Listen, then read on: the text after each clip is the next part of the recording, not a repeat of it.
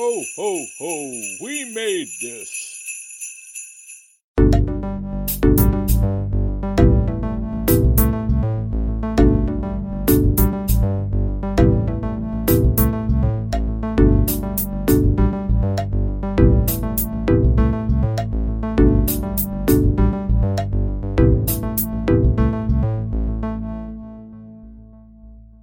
Hello and welcome to Don't Say the C Word, the podcast during difficult times in 2020, where I have a different guest about something different each time.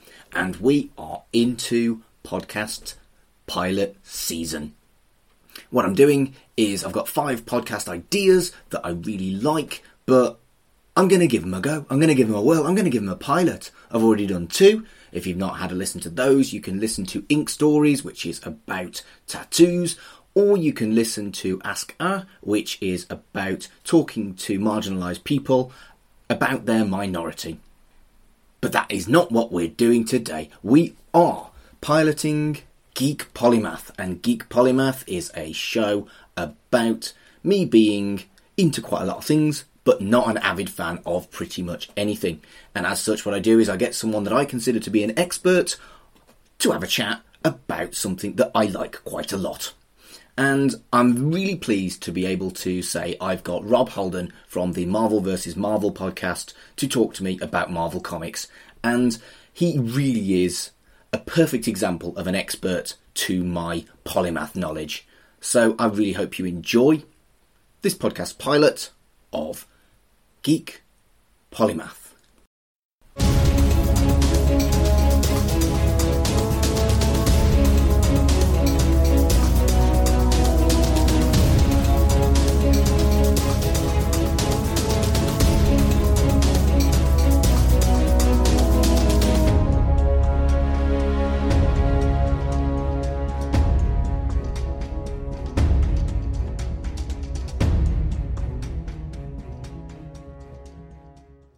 Hello and welcome to Geek Polymath, a podcast about casual and avid fandom.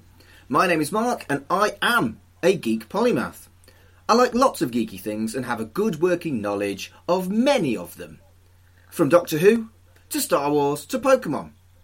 Every episode I have a guest who is an avid fan of something that I quite like, and we have a chat about their favourite geekery, the appeal and its fandom. And with me at this time is Rob Halden. Hello, Rob. Hi, Mark. How are you? I'm all right, considering the situation. This podcast wouldn't be happening if it weren't for a certain situation. But on this podcast, we don't say the C word because it's utterly irrelevant. I think this podcast would still be happening. The universe needs this podcast, Mark, but we'd be together in the same room, True. Doing it, over a much more pleasant and convivial atmosphere. And that's the thing about podcasting, isn't it? It is so much nicer when you're sat around one microphone together and having a conversation rather than kind of trying to look at your notes and look at each other on a screen. But this is what 2020 is. Yes, there is an old adage that. You know what? That adage is a bit too rude. I'm not gonna go into that adage. You have to use what nature gave you. You can't perform with an imaginary appendage, shall we say. Lovely. So, Rob, what area of geekery are you an expert in?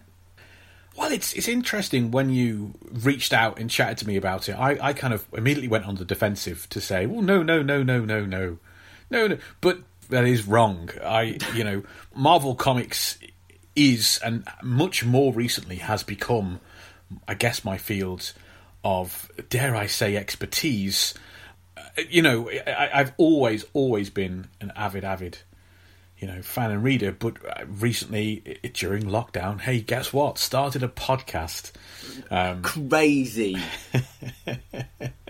You started one successful one, I started 4 moderately okay ones that a few folk listen to.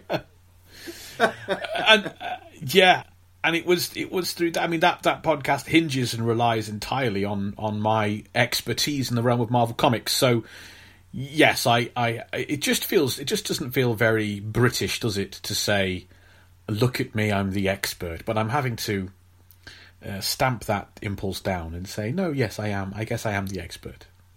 And it's something that I've always really liked, but not been... having listened to your podcast, Marvel vs. Marvel, I kind of pat myself on the back when you, like, hit the kind of fact bombs. I get about 30 to 50% of them, like, oh, I knew that one. That's very good. That's very good. It's a good batting average, that. Yeah, so... But when you just hit me with, like, casual facts like, oh yeah, Hitler's in the Marvel Universe, he's called the Hate Monger. What now? And this is way beyond my knowledge. I think. Well, we'll go into this in a bit in future, but I think I've never expanded over the comics I was reading as a kid. I've never gone further back like you have. We're a similar age, but your knowledge of the 60s and 70s stuff is phenomenal compared to me, who's... I couldn't be arsed. I just went straight on and carried on reading kind of thing and didn't really go back into the history of it. But there's a very peculiar and particular reason for that, which is that being a comic book fan of our age in the UK, an American comic book fan, a superhero comic book fan, was difficult unless you lived in one of the metropolitan hubs, which I did not. Mm-hmm. There were no comic book shops growing up. There were none. Got all your comic books from the newsagents, whatever they happened to start. W.H. Smith's. I can remember when they started to sell a third comic book. It was the greatest day of... Yeah. And of course you could only afford one or two a month. But in amongst all of that, there is, to me, is the greatest moment of my childhood. The greatest moment of my childhood. And I will never, ever forget the feeling of this moment and this evening. We visited my dad's parents, my nan and granddad, and like some bizarre Father Christmas, my dad emerged from the attic with a bin bag full of the comic books he grew up reading in the 1960s. Amazing. Which were UK published comic books called Terrific, Fantastic, I believe there's one other, and these were repackaged Marvel comics, black and white reprints of those original stories. So as a child, growing up in the 80s, I am reading the stuff coming out in the 1980s, getting to a comic book shop once every 5 or 6 weeks, making the trek to Stoke-on-Trent to get to the only comic book shop in the area. But at the same time, I have this sack full of the original X-Men, the original Iron Man, Spider-Man, Hulk. All of it is there, and I can remember travelling back in the car from my nan and granddad's house, desperately holding the comic book up to the window to try and read by the street lights. And there's that couple of seconds where you get the street light and then it's dark again. Got to wait for the next one because my grandparents all live out in the country, so you've got to hold on and wait for that next bit of light, and you can read another panel, and that was forever burned in my mind. But that's why I think it is a weird thing to say to yourself, I shall go back and read stuff from the 60s and the 70s. Luckily for me, it was there right at the start of my journey. Fascinating. So you are my Marvel Comics expert, but what else do you do? Before we get into our big chat about Marvel Comics, although we have kind of started, whatever. Before we get into the big chat, what else do you do that makes you interesting? Because you are, frankly, a fascinating man who has done some very cool shit. Pre-apocalypse or post-apocalypse? What are we talking? All. I often answer the question saying I am a writer, I'm a comedian and writer. I was performing stand-up comedy and ran a comedy club for 15 years, and during that time I pivoted away from performing and focused on what I really love doing, which is writing comedy, and began... Writing for comedians is a bit misleading. Sometimes I do that. Sometimes I do hand over a page of material, perhaps. But in general, I sit down with comedians and I help to master and tinker their work and their material. I sit down, listen to life stories, and work out how we can turn that into, a show for the Edinburgh Fringe Festival. Awesome. And I've been very, very lucky to be able to write and develop material for some comedy TV shows like Mock the Week and other stuff on Comedy Central and things. And so yes, it's a wonderful, wonderful job when I get to do it. Yeah, of course.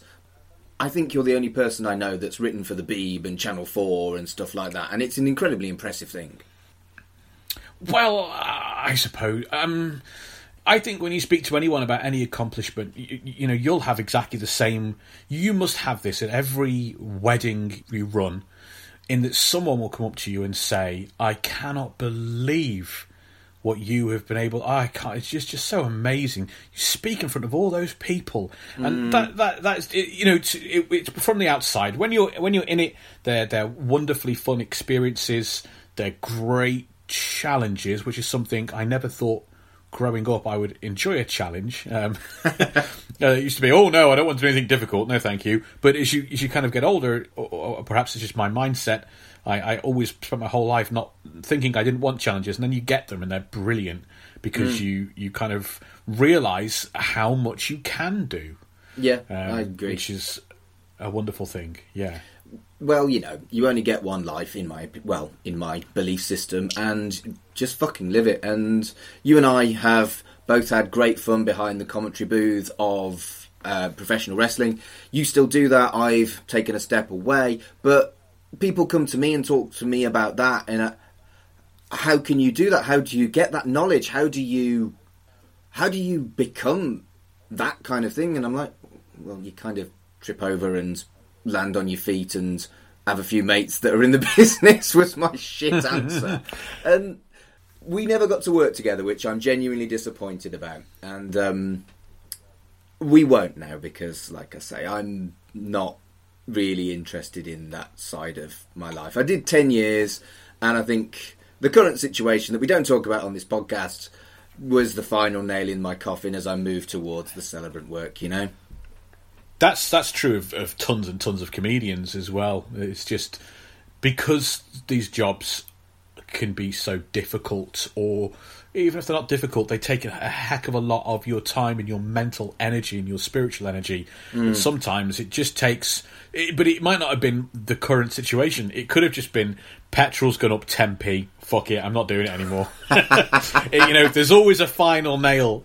But it's a good point about... No, I said this to a comedian I'm working with at the moment. We're collaborating on potentially writing a sitcom together. And they keep saying, you'll have to do that, or you'll have to guide me, because I'm not a writer. And I have to stop and say to them, no one's a writer until they're a writer. And that is just a universal truth. No one is the thing until they're the thing. It's just how it is. True. No one actually knows what they're doing at any level. Don't tell people that. My life's been a blag. You just ruined it. Well, it's like you asking me, would you be the expert on Marvel Comics? And my initial instinct, part of perhaps the imposter syndrome or the British just downplaying syndrome, is to go, oh no, that couldn't possibly be me. And he said, Rob, you do a podcast where you are literally the Marvel expert, and you've been doing it for 6 months. Oh yeah, no, now you say it, yeah. You're not the thing until you're the thing. 3 hours every fortnight on your podcast suggests I'm right on this one, Rob. Imposter syndrome, man. It's a bitch. It really, really is. Look at us spreading the kind of positivity in a crap time. There are so many positives that have come out of it, though. True. I don't think I could have not survived. I would have, because I'm very privileged. I've got some wonderful friends and family around me, and all of that stuff. And I'm not going hungry, not going starving. But creatively, I needed a podcast. I needed something to throw my creative weight into. And I kind of needed something that is, again, a challenge, as you will know, in a whole different way to anything else you've done before, on so many different fronts. Marketing and recording and research and networking and all of these different things you have to master to just get anyone to listen to you. Yep. and I feel that it's kept me sane. It's nice that people listen, is probably my attitude towards it all. We have an ethos, which is we do it for us. Yeah. And if you can, if the small audience you amass can sustain you, and I don't mean that financially, I just mean if you feel there's some inherent worth, if you enjoy it, and no one listens, it's shouting down a well, and eventually you get sick of shouting down a well. Eventually you get sick of being the guy at the party boring someone about the thing they want to talk about, when the other person is like, I just want to have fun, mate. I don't want to learn about 1960s Marvel Comics.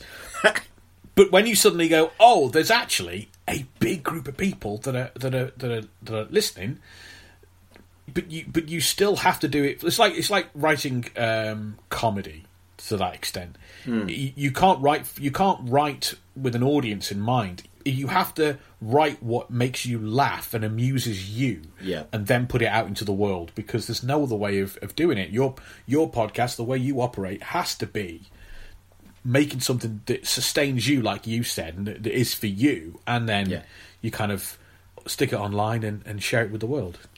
And I think I next to never get in touch with somebody who runs a podcast that I like. And the fact that people have got in touch with me and said, bloody hell, I remember the Tripods, what a brilliant episode that was. Or, oh, I love Red Dwarf, I've listened to all your episodes. And that just feels great, doesn't it? Yeah, I'm exactly the same. And I'm remiss, like you just said, in that it's rare I reach out, and there's only a couple of times I've done it. I guess sometimes because you don't expect to get a response, or you feel like your one voice... Because quite a lot of the time, the podcasts you listen to are hugely successful podcasts, where you're one voice in thousands, perhaps. Absolutely. But it is to get that message, and to get it from different walks of life is really great. And like you said, we've had some lovely ones, because we are not... Marvel versus Marvel, like you said, it can get up to 3... I mean, the last episode was 3 hours, 20 minutes. They're beefy little... they're movie length sometimes. Sometimes they're longer than the movie we talk about. This is Godfather. This isn't, a 90-minute thing. So to have someone say, during the current situation, I lost my job, and I've had to get a crap... in their mind, not what they wanted to do, just a general job, and it's kind of rubbish hours, and it's long late night shifts, and they say, and your podcast, like 2 episodes gets me through, and you go, okay, there's worth somewhere in that, and it does sustain you. A little message, little voice out the darkness saying, I like that was fun, thanks. Couldn't agree more.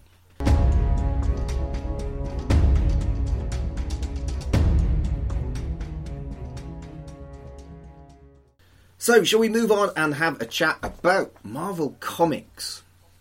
Please, it's all I ever want to do. So, what was your first encounter with Marvel Comics?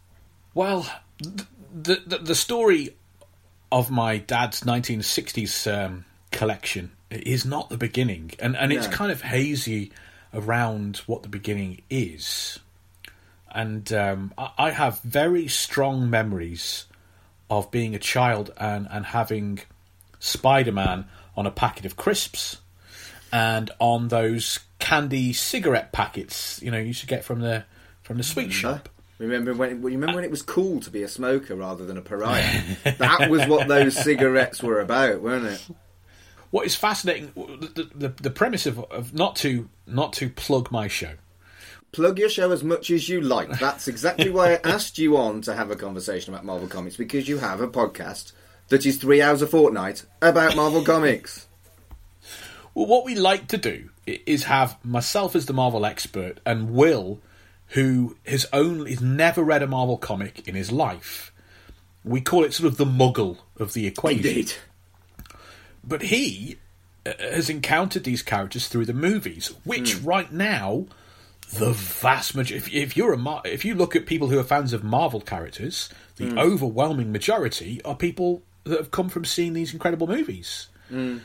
So it's a different route in. And what I'm always interested in the podcast is to find out how people have first encountered Marvel characters, because especially in this country where, if you're of a certain generation, a certain age, dear, American superhero comics were not readily available. Yeah.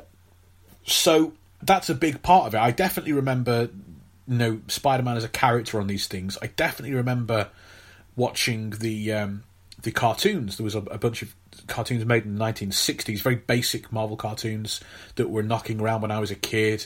Spider-Man and His Amazing Friends was on when I was a kid.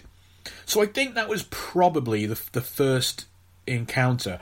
But I was taught to read with comic books, with superhero comic books. My parents, when I was struggling with words as a youngster, 2 or 3 or whatever it was, would Tipp-Ex out the word balloons in a comic book and write in simple things like, oh, what's Captain America saying? Dog! What's he saying there? Run! And that's how my parents taught me to read. And from that point on, that is the level of imprinting on someone's psyche and their soul that a company cannot buy. I mean, it's just a part of my DNA from that point on. Brilliant. That's incredible. I think I too was encountering stuff like Spider-Man and His Amazing Friends. I think we're pretty much exactly the same age, weirdo zennials, as it were. That wonderful little micro-generation that was created just to suit us whiny bastards. And I've been looking at that kind of thing, and it's fascinating that they recently changed when millennials ended. So some people who thought they were millennial are now Generation Z. So yes, generations are odd, but frankly, we're the same age. And yes, I had that similar encounter. I do remember the cigarettes, but I have a very vivid memory of when I must have been about 10 or 11, moved from the Beano and Buster onto American superhero comics, because they had this little rack of imported comics that no Americans had bought that were 3 months old in my local newsagent, imported by a company that I'm sure you'll be aware of, the lovely Comag, who would collect up loads of shitty comics that nobody wanted to read, and they would put a sticker on the back covering their barcode with a new barcode for the British market, and they would make them just about affordable by a 10-year-old boy. And so I was reading... in your podcast, you talk about the bad 90s and how there were some questionable decisions and some questionable superheroes in the 90s because 90s. And 90s Marvel is not regarded as a golden age of comics. But it is my fucking age of comics, because that's when I first got them. And so I was reading, and I remember vividly you mocked my favourite superhero on your show. I was reading the Thor run where Eric Masterson was Thor. And I thought it was... Thunderstrike! Yes. I thought it was absolutely brilliant. Absolutely brilliant that this guy, this actual human, got to be Thor, because that resonated with a 10-year-old kid who wanted to be Thor or anything that was cooler than a 10-year-old kid. And I have reread it subsequently in my 30s, and it's fine. But as a kid, it was the best thing. Yes, I do tend to mock with a modern eye and a bit of a cynical eye when it comes to some of those things, because that was a story of how can we make Thor more like Spider-Man or something like that, you know? So it is inherently kind of not sticking with your guns, really, but I do feel a kinship there with you, because I remember that my era of these characters is when they were all changing, you know. It's black costume Spider-Man. It's Captain America quitting being Captain America, and some of these changes that are not always looked back on as being too fondly remembered, but they were there, and the designs. I do think Eric Masterson was interesting, and I have a copy of Thunderstrike issue 1. Thunderstrike being the Asgardian hero that he went on to be once Thor came and took Thor back. Yes, and I do think it's kind of a cool costume and all that, and I do think he was kind of poorly disregarded by the writers that came in after the fact. But in the 90s, I think the early stuff is kind of really is got some fantastic stuff going on there. Age of Apocalypse, the X-Men Age of Apocalypse is a massive highlight, but that's the decade they go bankrupt, and there's a reason for it. Yeah, well, I mean, I was fortunate enough that my introduction was through comics imported by Comag, so I vividly remember that I could always get Marvel Comics Presents, I could always get Thor, I could always get Silver Surfer, and so I did get those ones. The stuff that's not selling. Quite. And they were good enough that got me. And then, again, probably just when I got to senior school, or what do we call it? Do we call it senior school now? No, I don't know. Everything's an academy now, mate. They're year 7s, aren't they? They're not even first years. And so when I was a first year, a comic book shop that wasn't bringing in Comag shit, but was actually importing American comic books, opened in Wolverhampton. Arrival Comics. And it changed my world.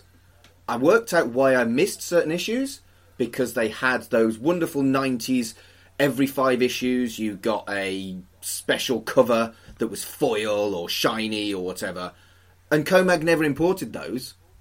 So I'd been missing issues because they'd been the anniversary issues with a special comic, with special covers. And it changed my world. I got to read Avengers, but I wanted to read Avengers because Thunderstrike was in it.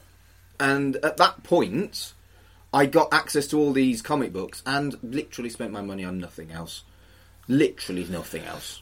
I have incredibly fond memories of a comic book shop opening up in my hometown when I was at big school. Big school. and no longer having to wait for the kind of monthly trip to Hanley to visit an actual comic book shop. And this one was because the comic book shop in Hanley was pretty earthy. Like, my mom and my sister would not go inside. It smelled of dudes. Was a lot of smelt of nerd. It was a lot of old rockers and goths as well, because it sold a lot of what would you call it? Cannabis paraphernalia, right? And the statues of the wizards holding crystal orbs. Remember when they were brilliant? These are our people, Rob. Absolutely, there's a lot of weirdos going to there, but then you go upstairs and there was loads of comics. But then, yeah, like your memory, on one glorious day, an actual comic book shop opens, and I could go there whenever I could. And so every Saturday, and then eventually pretty much every day after school, I'm down there, even if I'm not buying because I haven't got any money. And that's the impetus to start work. Yep. It's the impetus to earn money, to feed the addiction, brother. I think I got my first...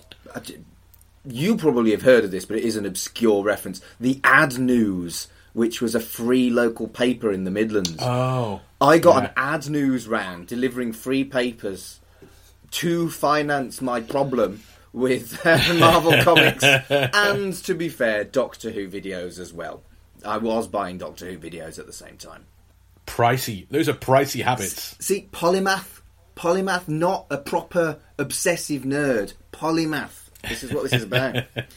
But yeah, I genuinely think things like comic books or whatever you got into as a kid was the motivation for shitty paper rounds or whatever job you could get at 15, you know? Well, I don't know, because I think I don't know your dating history, but I think some of our contemporaries who were a bit faster in that field of meeting people, and they would perhaps think that you know, meeting people and dating and wanting to go out on a date was perhaps their motivation for getting a job. Whereas me and you, it's it's superheroes and time travel and I feel seen. Wrestling figures. Because those wrestling magazines and trading cards and figures, those are not cheap. No, they're not. But, you know, I don't think I'm a geek because I'm gay, but I think it fucking helped. Well, listen, so I have theories about this. Good. Strap in for a conspiracy session. Please. It's all to do with being an outsider, which of course, as fingers crossed, as society progresses and advances, we will hopefully get to the stage where just sexuality will have nothing to do with you being an insider or an outsider, but it's massively a part of it. I think you know, there's a reason Russell T Davies felt such a strong connection to Doctor Who. Yeah. And I think those kind of outsider bubbles overlap. I think there's a reason why, as I was coming up in the stand-up comedy world, I found so many of my contemporaries from similar generations of stand-up were all wrestling fans, when in any other walk of life I could not find a single... This is before the you know, the Renaissance. Yes. You could not find a fan anywhere. And I think it has to do with comedians, generally speaking, have to be outsiders in order to have a unique take or a different spin or the ability to observe things from an outside perspective and go, wait, peanuts on an airplane? And then write, you know, material about it. And outsiders in this country tend to mean not football, not rugby, not... You know, just get outside those popularity circles, which is where you tend to find your more geek pursuits. So I can definitely see the overlap there, like you say, of being an outsider to whatever degree. Yeah, and I think it's going to be a massive insight into who and what I am if I do pick this up and I recruit more geek specialists. It will be very much an outing of all of the things I've been into over 40 years, and you know, and there'll be some things you might not expect. I would like to do an episode on Speedway. That was the sport I got into because I sure as hell didn't fucking like football. Really, Speedway? Love it. This makes me think you are now 15 years older than me. Thanks, mate. Because my grandparents talk about Speedway being like a wonderful thing to take my dad to. Yeah, well, you have to, modern Speedway. You have to be either Polish or a bit odd to like Speedway, I think. For the folks listening at home, when Mark says modern Speedway, he does mean something that is at least 2 decades old. What do you mean? Are we talking about actual... Is Speedway still a thing? Speedway's huge. It's once a year. It comes to the Millennium Stadium in Cardiff. Well, I'm going to shut my mouth then. Really? Jeez. Yeah. I thought it had, you know, died a death like Music Hall and... No, the Speedway Grand Prix. Travelling ukulele players. It's on Sky. Wow. It is funded by Poland. The fandom of Speedway is phenomenally Polish. Like, you go to Cardiff to see the Speedway Grand Prix, it's like you're in Poland. The red and white scarves, the vast majority of the fans will have come over from Poland to watch their Speedway stars. And Speedway makes a fuck ton more money than football does in Poland. But it is rather niche in our country, yes. Anyway, we're not talking about Speedway. This is what I call a tangent tornado with my co-host Fraser on Right in the Childhood. We like to talk and we get distracted by shiny things, and I try not to, but we did, didn't we? Right, next question is, what is it about Marvel Comics that particularly appeals to you over everything else? Why are you still a fan of Marvel Comics? Well, I mean... I think it would be kind of hard to put it in the general context of why am I a fan of it instead of, I don't know, football or literature or but in terms of comic books, and please don't think that I was aware of all these thoughts growing up. No. I think something grabbed me. And it's through the process of the last few years I've really have been going back and looking. You know, what happened is my dad nearly sold those comic books from the 60s. Right. And there was a bit of a, not a brouhaha, but a bit of a, hey, I assumed I would get them when something terrible happened and he passed away. You know, and kind of through that, I spent a couple of years really looking back at Marvel of the 60s, and that led to the podcast. And it led to me to try and contextualise why these spoke to me and spoke to so many people, and why they have resonated throughout generations, why these characters from the 60s are now have changed Hollywood forever and have connected with tens of millions of people across the world and become $1 billion kind of industry. As a kid, I would never have thought that this niche, weird American import thing that was mine and no other kids were into it would become what we have seen, and it just fills my heart with joy. Absolutely. We talk a lot on Marvel versus Marvel about the moments when I saw a Marvel character in the wild and how I went, like they'd get one of the arcade games, the Punisher or one of the Avengers arcade games was at the Leisure Centre. And I would, like, none of my friends read superhero comics. So I'd be like, I experienced them on my own in an insular world that none of my friends were part of. And so then you saw it, and again, there were no comic book shops knocking around. That would take years to get going. And they, you know, you might get a cartoon on the telly. You might get a rerun of Bill Bixby's Hulk. Is that the 70s one with Lou Ferrigno? Yeah. They were great when I was a kid. I rewatched them in my 20s. They were not great. I don't know. I think they have exactly the same kind of quality as Quincy or Columbo of the age. You know, fair. I think they obviously can't be viewed with a modern eye, but I don't think they're that far off. Those are the kind of slightly odd melodramas. Only in this one, fair. You know, imagine if in every episode of Quincy turned into a giant green monster and smashed the fuck out of things.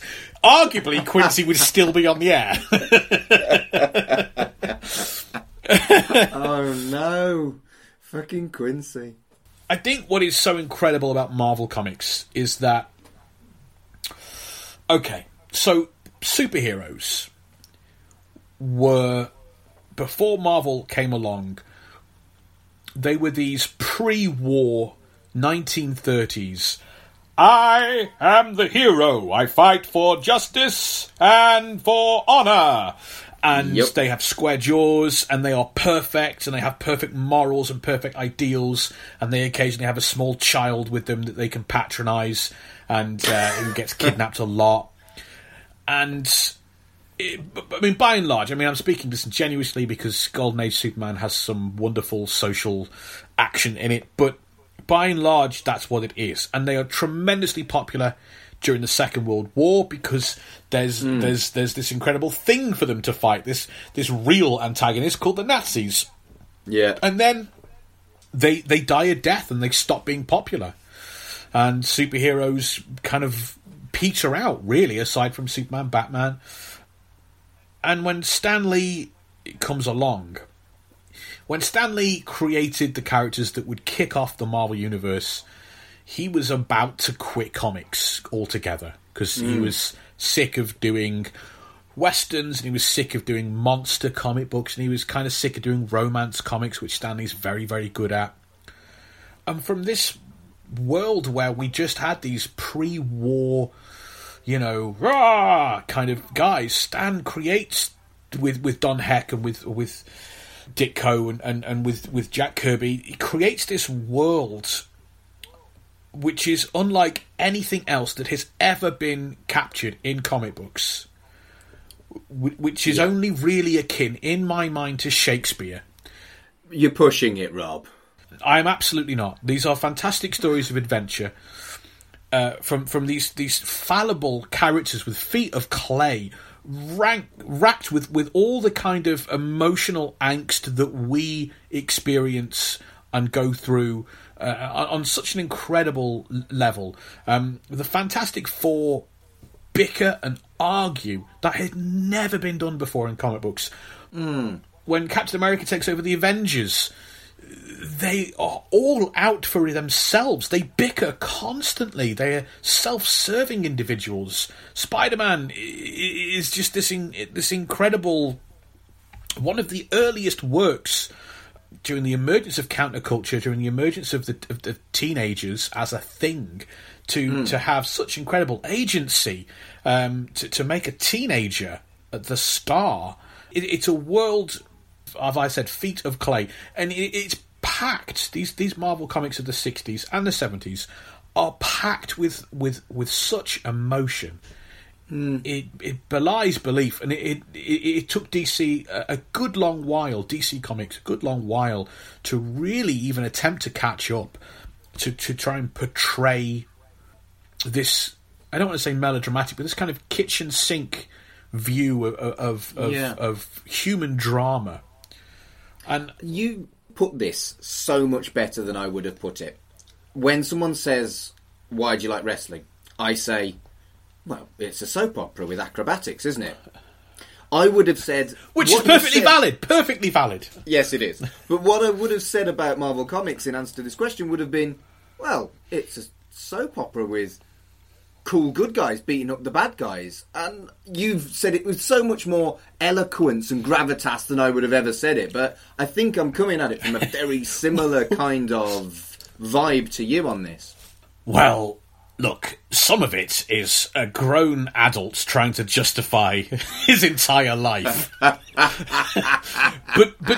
I think what I said to start it all off is always important to remember that these are thoughts I've had analysing Marvel Comics. These are thoughts I've had trying to contextualise.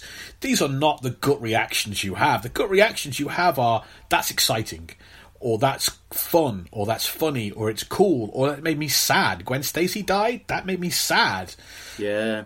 Norman Osborn doesn't love his son? That makes me sad. Harry Osborn is abusing drugs? That makes me worried. You know, things connect with you on an emotional level, and then I think if you want to spend your adult life analysing them and contextualising them and raking through them, then but I think it's very worthwhile. I think these are modern mythologies that have been birthed to the world, and I think there is a lot of worth in taking a look at them, but always to remember that the most important part of them is that they're fun. It's they look cool and they're fun and the stories are exciting and funny sometimes and all of that stuff. That I never really recommend for anyone to go back as an adult who's never read comics or has only read modern comics. People always say, I get this a lot, where should I start with Spider-Man? Issue 1? Oh, Jesus, no. Listen, mate, when he first fights the Sandman, he hoovers him up with a hoover. It's just, some of these stories are very of their time. Yeah. And modern storytelling, like with, I mean, wrestling survives better because I think that kind of physical performance and storytelling, like musical, like comedy, like circus of any kind of kind, survives and conveys a human story a bit better than perhaps TV or film. But that being said, I saw The Maltese Falcon the other day, one of my favourite films of all time. I haven't seen it in 10 years. It's older than Spider-Man, and it's incredible. But sometimes you have to accept that it's not for perhaps modern sensibilities. You just kind of have to be a bit loose with your viewing or your reading. So this one, I actually think, is probably the most difficult question that I'm going to ask you. Who is your favourite character in the Marvel Universe? That's actually very easy. Oh, go on then. And I'll dance around it first. So, I don't know how everyone else reads comic books. But I'm not the kind of person that will buy Spider-Man every month because I like the character Spider-Man. Right. I follow writers. So if I like that writer and they're writing, I don't know, whatever book it might be, Ghost Rider or the Fantastic Four, I'm going to buy that because I love how that writer writes. Right. And there's no character I find so off-putting that a great writer that I enjoy couldn't make it really enjoyable. So I generally tend to have more favourite, what I call runs. So one writer on one story. Dan Abnett and Andy Lanning, who were a writing team, they created the modern Guardians of the Galaxy that are in the movies. Their writing on that Guardians of the Galaxy series is incredible, and that's one of my all-time favourite story runs, and I love all the characters in there. Star-Lord, during that run, one of my favourite characters. But then, other writers come on board, and some of the aspects of Star-Lord that you love get changed and diminished, and it's not quite... You don't have quite the same connection or attachment to the character. Garth Ennis has like a 65-issue run on Punisher, which is one of my favourite stories of all time. But outside of Garth Ennis's hands, the Punisher I wouldn't say is my favourite character. Okay. There's an ebb and flow with these, in the way that there isn't with cinema, and there kind of isn't with TV shows. I struggle to think. Maybe James Bond, maybe if someone said, "Oh, I loved Roger Moore, but everything else was not for me." I don't quite know if that's Makes a sense. similar comparison. Maybe a Doctor as well in Doctor Who. Yeah, yes, but I think you would struggle because of its very... James Bond is something that a man off the street can watch and enjoy, unless it's got an invisible car in it, because it's an action film and it's fighting and it's shagging and it's shooting. I think by the very nature of Doctor Who, you only tend... that's disingenuous, but you generally kind of wean out the man on the street and you kind of get fans, I would think. I can't think... True. I've never met someone who only likes one Doctor and then goes, none of the rest. Pertwee or go home. I've never met that before. But maybe they're out there. So, Daredevil is number 2. In terms of my all-time favourite Marvel characters. I absolutely adore him. Frank Miller, his writing on Daredevil in the 80s is incredible. Brian Michael Bendis, a great writer who wrote him more recently. That's one of the greatest story runs of all time in my mind. And it's benefited from the Netflix series being such an incredible translation of page to screen. That I think...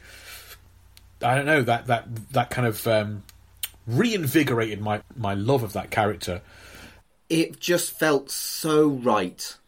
The whole depiction of Daredevil as he is, he's got the whole kind of radar shit going on, but he is a martial artist going out and being a vigilante. And I always felt like Daredevil was in more peril than Batman, bizarrely. And maybe it's the blind thing. And I really felt like, he's a badass, but he is constantly at risk. And he does it anyway. That element of the portrayal of that telly show was out of this world. It's been a long time since Batman has been portrayed as anything other than a virtual, god in human form. He's just so... And it's true in the comic books as well. Matt Murdock is a hot mess. And the great writers understand Matt Murdock is a hot mess, and the only important thing in Matt Murdock's stories is tragedy, tragedy, tragedy. Frank Miller knew that in the 80s. Brian Malcolm Bendis and Greg Brubaker and Greg Rucka knew it as well. And they know that you just have to make Matt's life a living hell, and it is addictive. Yep. And the people, whoever, I don't have the names to hand, but the people that were in charge of that Netflix series, they knew that, and this is the difficult thing to curate when you're making these Marvel movies. These characters have been around since the 60s. What is the heart of the character? Is it who they were in those first years? Is it who they were in the 90s? Is it who they, how do you find the heart of a character? When Batman was first around, he was killing people and he was shooting a gun. Does that mean Batman should always shoot people and kill people and have a gun? Of course not. We've come to see that character evolve and grow and mature into the distillation of him has come later on, and that's true of the Doctor, and that's true of a lot of these long-running characters. And so they did such a great job of curating on that Netflix series what is the heart of Matt Murdock, and they nail it. But Daredevil is number 2. My heart will always belong to Spider-Man. There is something we talked about being outsiders. I mean, I sat down as a kid that, wasn't very bright, wasn't at the time very funny, wasn't athletic, had some friends but not lots of friends, didn't have... I was made fun of because I had the wrong haircut and I had the wrong trainers and I didn't, you didn't have all the right stuff, and unless I'm not saying I was, an impoverished family, but we were just doing whatever we could when my dad's out of work, my mum's out of work, stuff like that. And he was a broke kid. So much of Spider-Man in those early decades is about being working class. I'm not necessarily saying I am working class, because I don't think I straddle that line, but so much of it is about being an outsider, about not fitting in, and about not being popular, about struggling with girls, about your aunt is sick and you need to make some money to afford her prescription, and then there's the angst of heartbreak. The palpable angst of heartbreak in Spider-Man is incredible, and the guilt, and it is Shakespearean. It is tragedy writ small, the minutiae of everyday guilt and tragedy.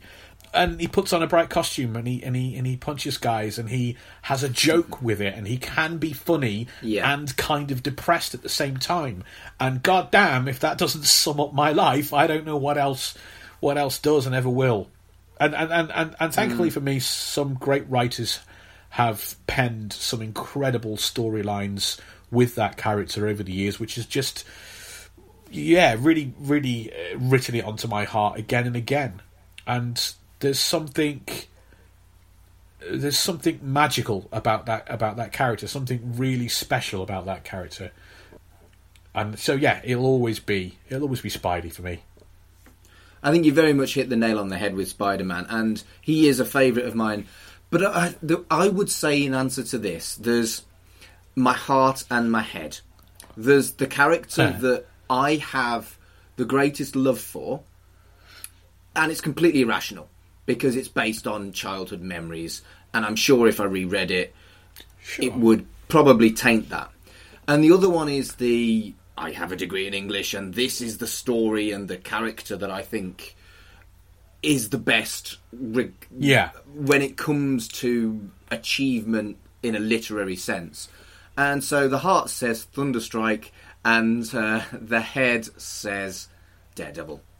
Yeah, and I do get what you mean. There is nothing quite like there is such a strong pull of nostalgia, because at our hearts we all want to feel comfortable with whatever we are doing or enjoying, and there is that great big pull, and I do understand that, and I have a fondness for characters as well that I don't think were.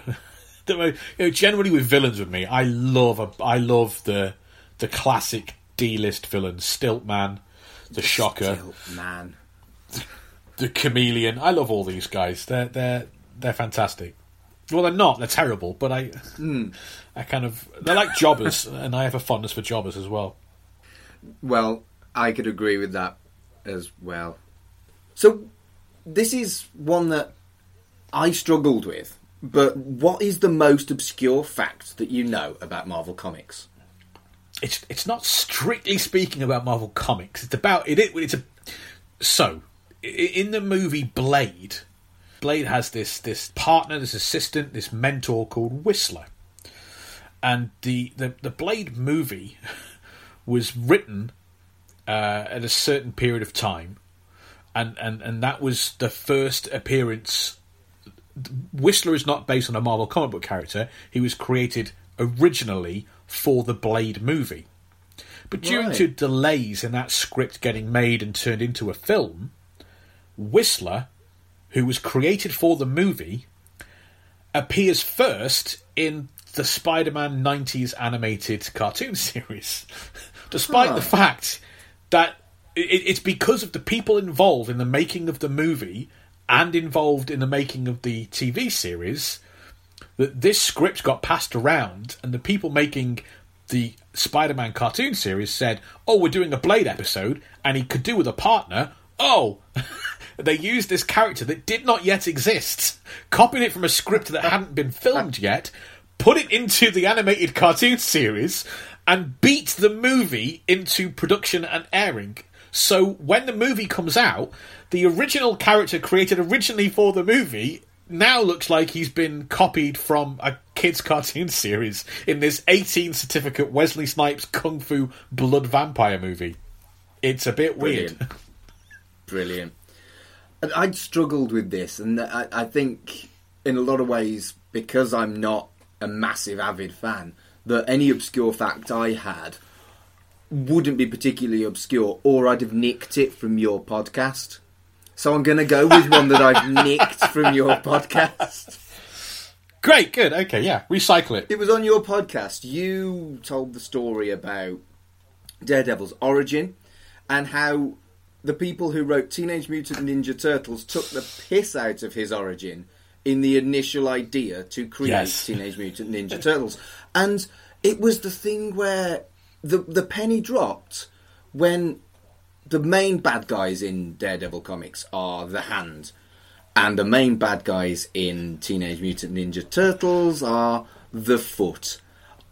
I listened to you drop that fact on your podcast, and I was like, that's got to be bullshit. Oh, wait, that makes sense.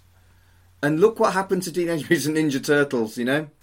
Oh, it's incredible. Eastman and Laird, they really are. They're two kind of like, I don't know if they were stoners, but I got to place heavy favourites on the people that invented the Teenage Mutant Ninja Turtles being stoners. But they really were kind of good, really good-natured, fun-loving kind of dudes. And to a large section of readers, Frank Miller's very serious, po-faced take on Daredevil was something out of the left field like you wouldn't believe. It was taking Daredevil, the guy that wears red pyjamas, and doing a neo-noir crime story involving the Yakuza. And it was just to so many people, it was utterly ridiculous. So yeah, the Ninja Turtles is originally a couple of issues just spoofing and just like taking the absolute piss out of Frank Miller's ninja obsession and Daredevil comics. Bonkers fact. So where would you say would be a good place to start for a beginner coming to Marvel Comics? Well, I get asked this a lot. With Marvel, it's a bit easier because there's so many movies that have introduced people. So I would say your best bet is to, from the movies you've seen or the TV shows you've seen, find a character that you enjoy the most out of them, and that's the route to go in. And I would say never think you have to start at the beginning. No. It's impossible for... I can't say this is the best place to start because everyone's different. People like Ant-Man might not find Captain America enjoyable. People that love Captain America might not be interested in Thor and the Asgardian stuff. You know, I can't recommend a starting point for all of those. But I mean, hey, if you want to email me, this is a good email me Marvel vs Marvel at gmail.com and tell me who your favourite characters are, and I promise you I will email you back and I'll tell you a good place to start. But the piece of advice I would give, because I can't give everyone a jumping on point, is to say that if you're not a comic book reader, you have to get it out of your head that you need to start at the beginning, or you need to know everything to start reading a story. Yeah. You have to view comic books like a soap opera. or maybe even a sitcom, you need to just hit the ground running. You need to trust that the skilled people telling a story will convey what you need to know, that the stuff you don't need to know, which won't be... you won't know everything, you won't get every reference, you might not quite know exactly where things are, but you're a smart person, you will pick it up. Yeah. And, I'm not suggesting you start on, part 3 of a 6-parter, but there is always lots of... Once that 6-parter is over, they'll start a new kind of story line, and you can jump on then. So that is the biggest thing, because I always get that. People get intimidated. They see it's issue number 6031 or whatever, and they go, ah! Yeah. And you just have to get past that. And these characters are also getting reinterpreted, retooled, almost rebooted every couple of years with new takes. And I think Marvel have very much engaged with what you're saying, that the numbers do intimidate. And when they bring on new writers, the fashion is to have a legacy number and a new number 1. So the recent run of Daredevil, I'm terrible with writers, but the recent run of Daredevil started on 1 and it was sublime. I want to say Chip Zdarsky, but it might not be. It is. I can tell you that I have written to Chip Zdarsky because I just was blown away. I mean, it is that his run on Daredevil, I think, will go up there with the greats.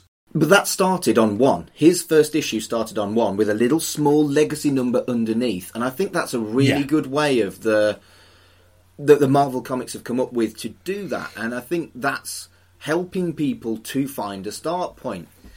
My thought was, and I'd be interested in your opinion on this, is the idea of maybe thinking about a limited series or a specific run, but I thought maybe give people a copy of the graphic novel collected comics of the series of Marvels. I thought that might be a nice way to start. I knew you were going to say that. I would have to say no to that. Not that you shouldn't read it. I just think that the USP of Marvels is that you are seeing these historic and landmark events from Marvel's golden age, and they are being slightly deconstructed and slightly reinterpreted. And I think that what is lost, if that's your first time seeing these events, I think it might be a little bit lost on you. But maybe. And I also don't think you don't get to spend any time with any character other than the photographer. Yeah. So you get kind of little snippets, and it's a really great series. The artwork is gorgeous, isn't it? But I would think someone should get thrown in with the cut and paste of a character and a supporting cast and bad guys attacking and all of that. Yeah, I think you make a good point. Although the podcast of Marvels was excellent if you did listen to that. I haven't. No, I am woeful in my... I don't listen to any comic book podcasts at all. And now I'm kind of nervous too, because I'm worried I would steal ideas from them. Well, the Marvels podcast and the Wolverine podcast, both were brilliant. It's not really a podcast, it's an audio drama. Richard Armitage plays Wolverine, for goodness sake. And they're great. Oh, okay. They're well worth a listen. They're on Spotify for free. I think that would very much be up my wheelhouse. I really have very fond memories of Radio 1 serialising back in the day Batman Nightfall when I was a kid, and cool. I think there was another comic book series. I think they did a Superman serialisation as well, and I love those kind of radio plays, and I've listened to some fantastic podcast dramas in the last couple of years, they're really great medium when they're done very well. Yes. But, these ones have got money because they're funded by Marvel using their characters, Oh, well, that's a wonderful thing you've shared with me. I'm really looking forward to that now. That's something that I can really throw myself into. Thank you. Yeah, I'll it literally just search for them on Spotify. Dead easy. So we'll move on to the final question in the Geek Chat section of this podcast, and that is is there anything you're unhappy with regarding Marvel Comics? Oh, yeah.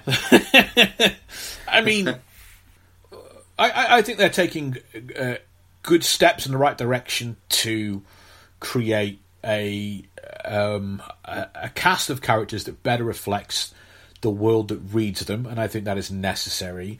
I think it's never good to limit yourself to reading entirely about white straight men. That's not a club anyone wants to join. So they were a product of their time in terms of the characters being created and written, and you have to dig and fight in through many decades to find something that stands out as being, for all our talk of realism, I mean, they're not exactly reflective of the real world in that respect. And they're taking decent steps now to kind of do better and be better. And I think, we both know from the wrestling world that, corruption and horrible crap is everywhere. True. One thing that stands out to me, especially when you're dealing with companies, is our latest episode is all about The Punisher.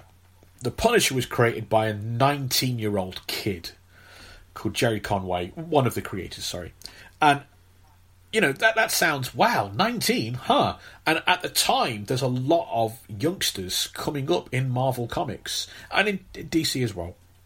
People in their early 20s. A lot of people under the age of 30, and you think this seems like a fantastic youth movement in Marvel Comics, and they're actually listening to these bright young things who have got loads of wonderful ideas. And unfortunately, the reality is that the established creators, the writers, artists, inkers, letterers, the people that have been doing the job for a while, doing what everyone should do in that situation, which is asking to be treated better as workers.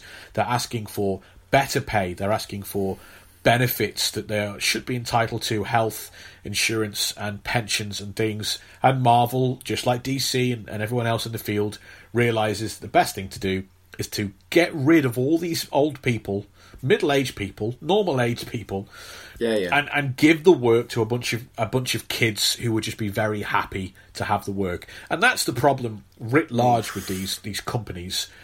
The creators of Superman, Siegel and Shuster, died in virtual poverty, whilst the character they created has made billions for the company that owns them.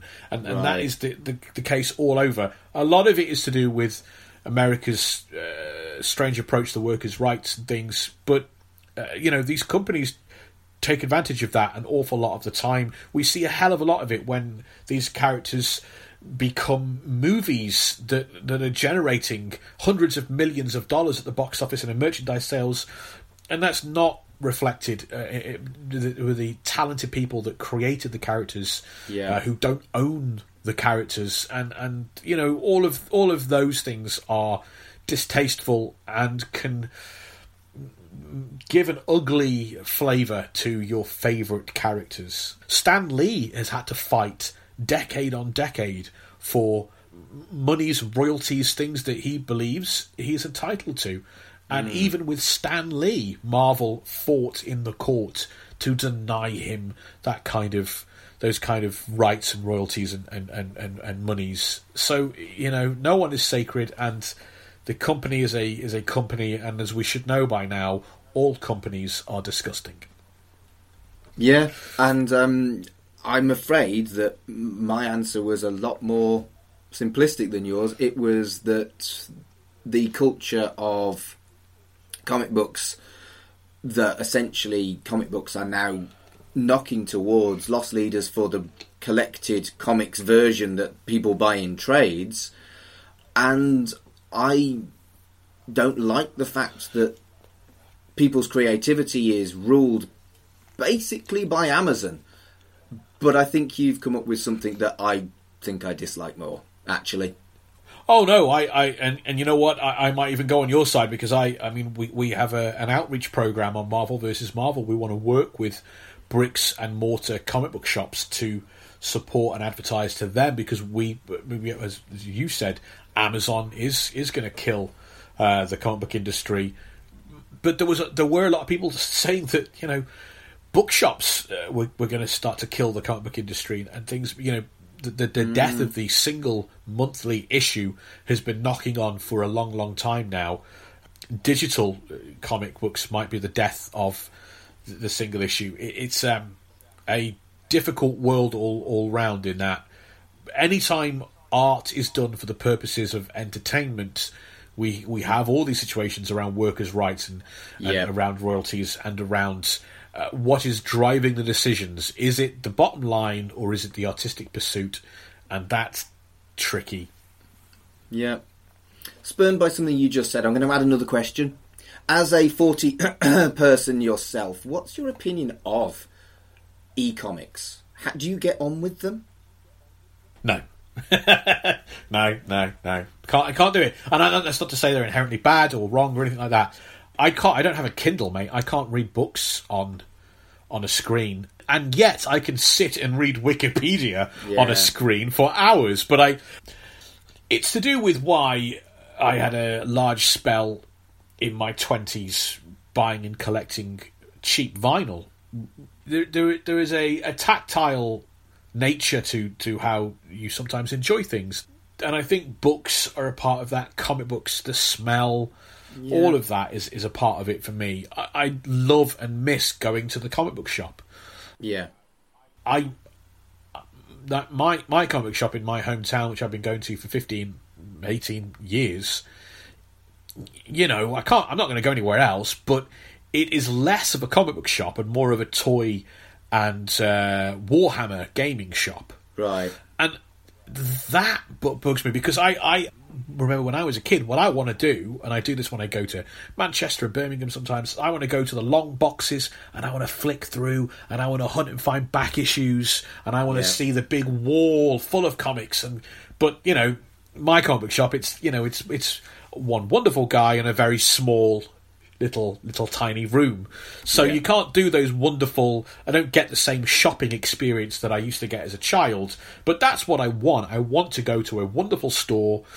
I want to pick things off a shelf. I want to flick through the back issues. I want that shopping experience, and I then want reading experience of sitting down with a bag full of issues and blah blah blah. I can't get any of that enjoyment from clicking a button and getting it on a whatever. For me, comic books are the last electronic medium that I am resisting.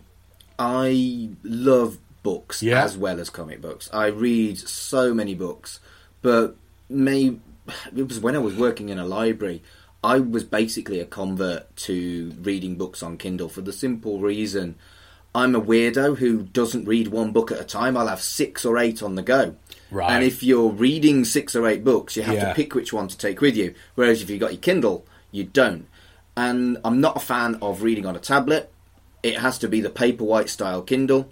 Yeah. And I've also converted a huge amount of my reading to audiobooks. I drive a lot for work, so I'll listen to a book as well as many, many podcasts. But I really, really like audiobooks. I don't like comics on Kindle. I can just about get on with Marvel Unlimited because their interface is very good. And I was pleasantly surprised by how good it is. So I can read electronic comics, which I never thought I would be able to. But I still don't want to. I want a comic book. Why? Have you got... Can you put your finger on why... I mean, if you're like me, like with me, it is to do. I have the aversion to the books on screen as well. I wonder why, for you've been able to make that leap with books, but you can't do it for something which almost arguably is better suited. You know, with the panels and the pictures. I disagree that it's better suited. The whole point of a book and or an audiobook is that your imagination fills in the images. The whole point of a comic book is that you have those images. And I just find the screen, compared to a book where you can better follow how it was supposed to flow rather than panel by panel, etc. There's just a clunkiness that even the best software cannot solve when it comes to a online comic. I think for me it's something to do with there is a disconnect in how you read, because there's almost an urge or a tendency to zoom in so you can view one panel better, right, or half a page better, and that creates a massive disconnect with me. That's why I don't like it. Yeah, maybe it's that might be my part of my big aversion to it as well. Then, but I'm short-sighted, and a PDF is no good for me. I have to go right up to the screen to read a PDF. So either solution, when it comes to an electronic comic, doesn't work for me. You lose the element of seeing how it was originally structured when you're doing panel by panel on Marvel Unlimited. But if you've got a PDF, it's an unpleasant experience, and I feel like a blind old man. So I don't think I'm ever going to convert to electronic comics. Whereas an ebook, you can control the size of the font, and you don't feel like a blind old man. You just turn in the page every 4 or 5 words. Yeah. One really vital point that I'd like to raise before we move on, Mark, if you don't mind, is that Sure. I'm not 40, you cheeky beggar. All right, I'm not there yet. I've got another 3 years to get there, so I let it. I mean, it's just been it's been bubbling up. I'd let it go to begin with, but it's bubbled away in me in the last few minutes, and I feel you're very early millennial then, rather than late Gen X. I do apologise. You're bubbling around 40, and I'm still bubbling around 40. So, as far as I'm concerned, we're the same age. Same age. Nick, you're younger. I'm happy to admit you're younger. You are a sprightly young man, and I'm a grumpy old sod. Good. That's all. I just as long as that's what people go away from this podcast remembering, that's all that's important to me. Good. Apparently, life begins at 40. I quite liked my 30s, quite liked some of my 20s. My 40s are alright, so it doesn't really feel much different to my 30s, other than a bit more grey in my beard. I think past a certain stage is just a flat line until you die. Yeah. That's just flat me. line, wow. Bleak. Yeah, just a flat line of nothing really, things get worse, obviously, but, you don't feel any different.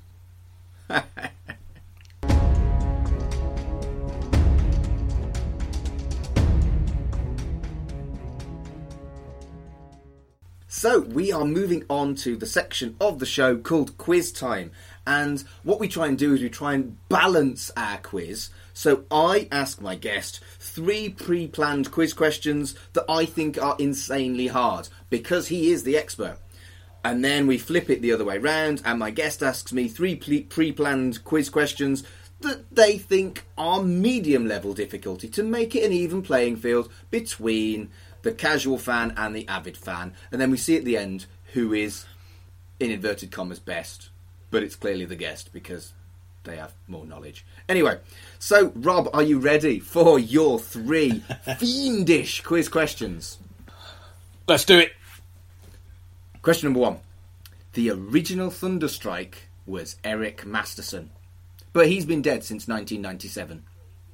More recently, his son took over the mantle after Captain America gave him the Thunderstrike mace. What is the name of Eric Masterson's son? If it had been a question about some of the earlier days, there are anything very modern is going to be a big gap. Is going to be a big gap in my knowledge. I do certainly remember that he always had his son with him, because that was a big part of Thunderstrike's storyline, is that he was a divorced dad. Yeah. And he did have his kid with him, Eric Masterson's son. I'm gonna pick a name that feels right, and I don't know why. I'm gonna say Kevin. Little Kevin Masterson. Kevin is correct. Kevin Masterson is the modern Thunderstrike. Get on it. Yeah. I really thought that one was a bit obscure. Okay, question number 2. Virginia, the Vision's wife, killed a supervillain and hid his body in this really brilliant recent Vision storyline that I really, really loved. Which villain did she kill? Oh, you're going modern on me now. You're going modern on me. I am. It's about 5 years old now, I think. Yeah, it's one of the few stories, modern things that I have read. Ah. And it's a great story, and I can remember the moment when the Vision is getting interrogated, and I can remember the beginning of the story. I can remember the end of the story. What villain does she kill? No, it's a total. I'm gonna reach. And based on their history alone, I'm gonna say Grim Reaper, but it's a total reach. It is the Grim Reaper. Very good. Ha! You're kidding me. Yeah, it's Grim Reaper. Yeah, I mean, it's possible I do remember it, but of course the Grim Reaper is deeply connected to the Vision for the very obvious reason that he is the brother of Wonder Man, and of course, once Wonder Man died, his brain patterns were used to create the Vision. So that was my reach. There we go. That's how, if it was just Eggheads, that would be my reasoning. Good grief. So the third one, I think, is the toughest, because it's really fucking obscure, and it's 90s. So, Hawkeye and Mockingbird set up the Great Lakes Avengers, and there were 5 founding members. Can you name all 5 founding members of the Great Lakes Avengers? So, I'm gonna try and assume that they're the same as the joke team that went forward. Yes. So there was Mr. Immortal or Immortal Man. Yep. There was Flat Man. Yep. There's the big lass, Big Bertha. That's Big right, Bertha? Big Bertha. Yeah, Big Bertha. Oh, okay. How many is that? 3? You've got 3 of the 5. Oh, man. One is like a dinosaur type. Or is it dinosaur like a reptile? That was her name, Dinosaur. Well done. Looking woman. So her name is what? Dinosaur? Yes. So there's one more. There's one more. Oh, it's a completely black silhouette thing. Like, is it Doorway or Doorman or... It was Doorman. Fuck me.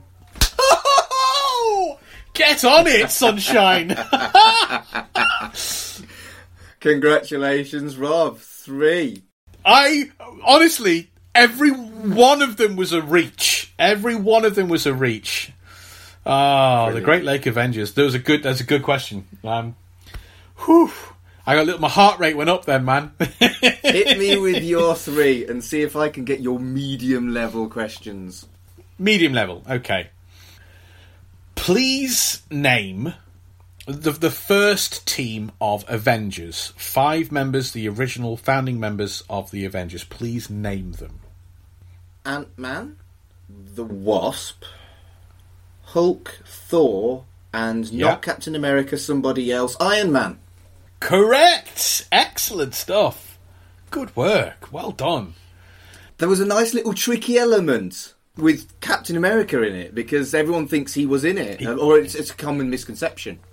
Yeah. Although retroactively they make him a founding member, which was a massive 2 fingers up to the Hulk. Yeah. Okay. Well, this feels like it's going to be similar, but can you name the 5 original X-Men? I think I can. Cyclops, pre-Blue-Face Beast. He was kind of like just a bloke with big hands and feet. Iceman. Angel and Jean Grey. Correct. Very good. Yeah. Okay, that's top. Normally people, they think Storm is there or Wolverine is there. Good stuff. Okay. Now, well, we'll see.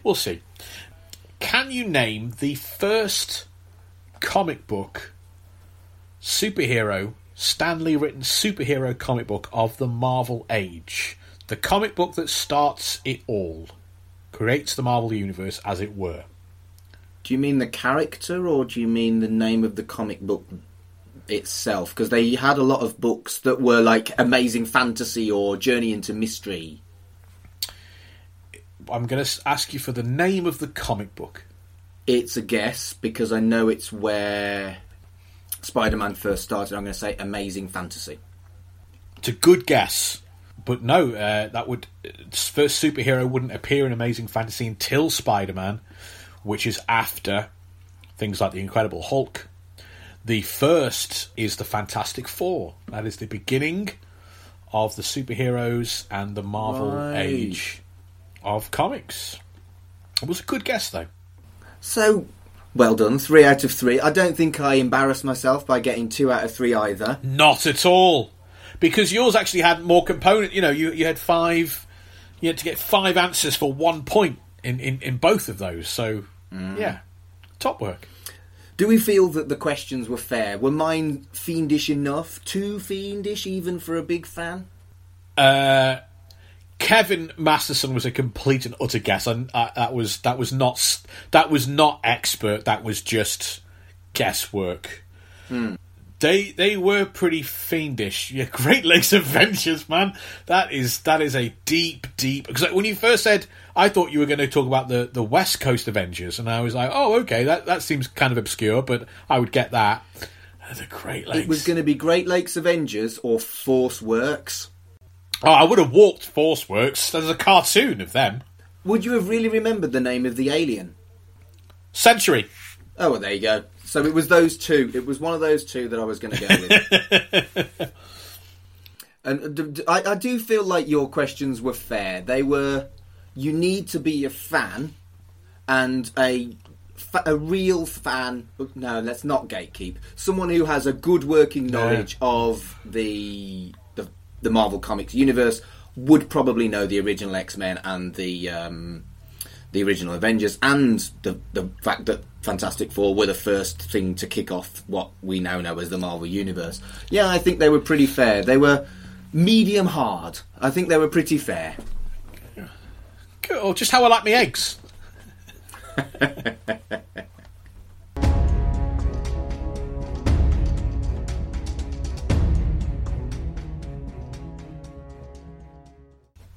So, Rob, it's been an absolute pleasure having you on the pilot episode of Geek Polymath. As experiments go, I'm pretty comfortable. I'm pretty happy with it. I think it's gone all right. How do you feel? I've had a lovely time. Thank you for having me. Brilliant. So where can people find you and your work on that there internet? I think if you've enjoyed this and like to hear old men talk about Marvel Comics, then the podcast of mine is a great way to do that. It's a great introduction. If you enjoy the character, we have listeners who are diehard Marvel fans and enjoy it, and we also have people who like the movies and have maybe tinkered around with a comic or two or never read a comic, and they really enjoy it as well, because that's a great way to hear all these wild and wacky stories, learn some of the history and the trivia. We're called Marvel versus Marvel, and that's the full word versus, not just VS. It's VERSUS. We're on all platforms that you find your podcasts on. Yeah, if you're listening to Geek Polymath, you can find Marvel vs. Marvel on whatever platform you're currently listening on, basically. Absolutely, yeah. And you can get all the links and find out more about us and learn what episodes are coming up and kind of watch along with the show if you want to, by following us on Twitter, where we operate as @MarvelVersus. And again, it's VERSUS, the full word. Brilliant, Rob. It's been a pleasure. Thank you so much for being my guinea pig for Geek Polymath. Thank you.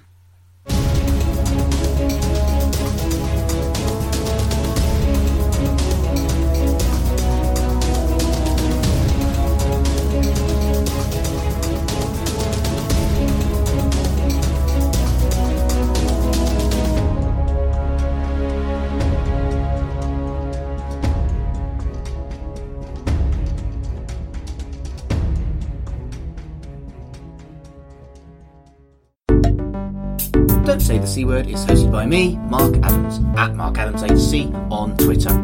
The show's Twitter handle is @Don'tSayTheCPod. The theme tune was composed by Zach Raygun and the logo created by Carl Bryan. Thank you for listening.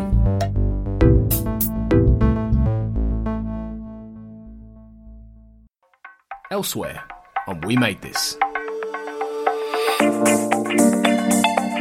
Frame to frame. Just that there's certain ways that Sean Connery delivered lines in the film that really sort of stuck with me. So when the room is on fire and they're tied up in the Nazis and they go into the fireplace and it spins around, and he just says, "Our situation has not improved." Just his delivery on that line is so dry and droll. I love it when he goes, I find that if I just sit down, and then he sits in the seat, and then the seat goes, the solution presents itself. And he's already...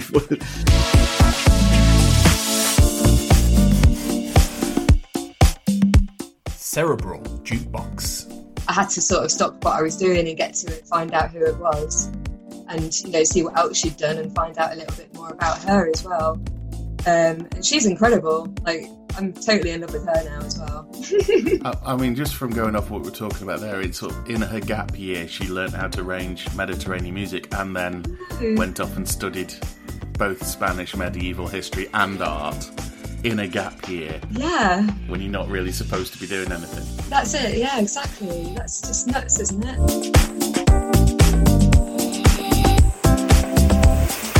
Life's Milestones. What song did you pick as your first dance? Oh. We had... I know it. Yeah, you go ahead. It's the song Good Day.